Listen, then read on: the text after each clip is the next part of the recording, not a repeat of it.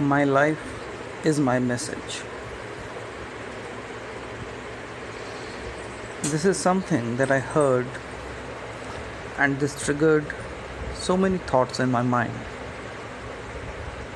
And I started recording this podcast. Hello, friends, this is Manas Mishra, your life coach.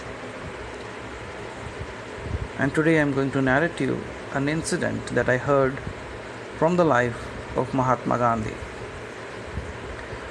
It such happened that once Mahatma Gandhi was leaving a village in a train, and just as the train was about to leave the station, a person rushed towards him and said, Gandhiji, please give a message, one message that I would like to pass on to the village. And it seems like Mahatma Gandhi scribbled down something fast as the train was about to move on a piece of paper and handed it over to the person who asked him to give a message. And what it was written on that paper was, my life is my message. And when I heard this, I said, wow, how profound, if that can be the case. And without the speculations that go around, I still believe like that particular message is powerful enough.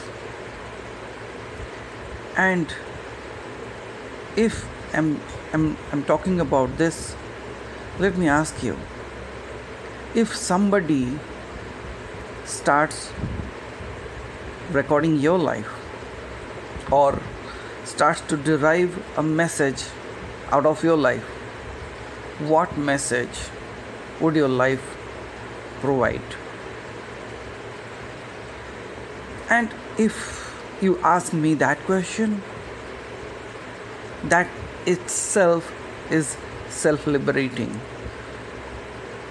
Because for me, from this sentence, it has gave enormous understanding that yes, we have two choices.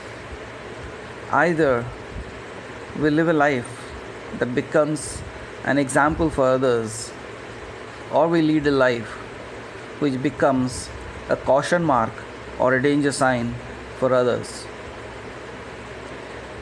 And personally, I choose the first one. I believe like if we can create life that becomes examples for others, then surely the world can be a better place. So what's your choice? I believe that you would also choose the first one.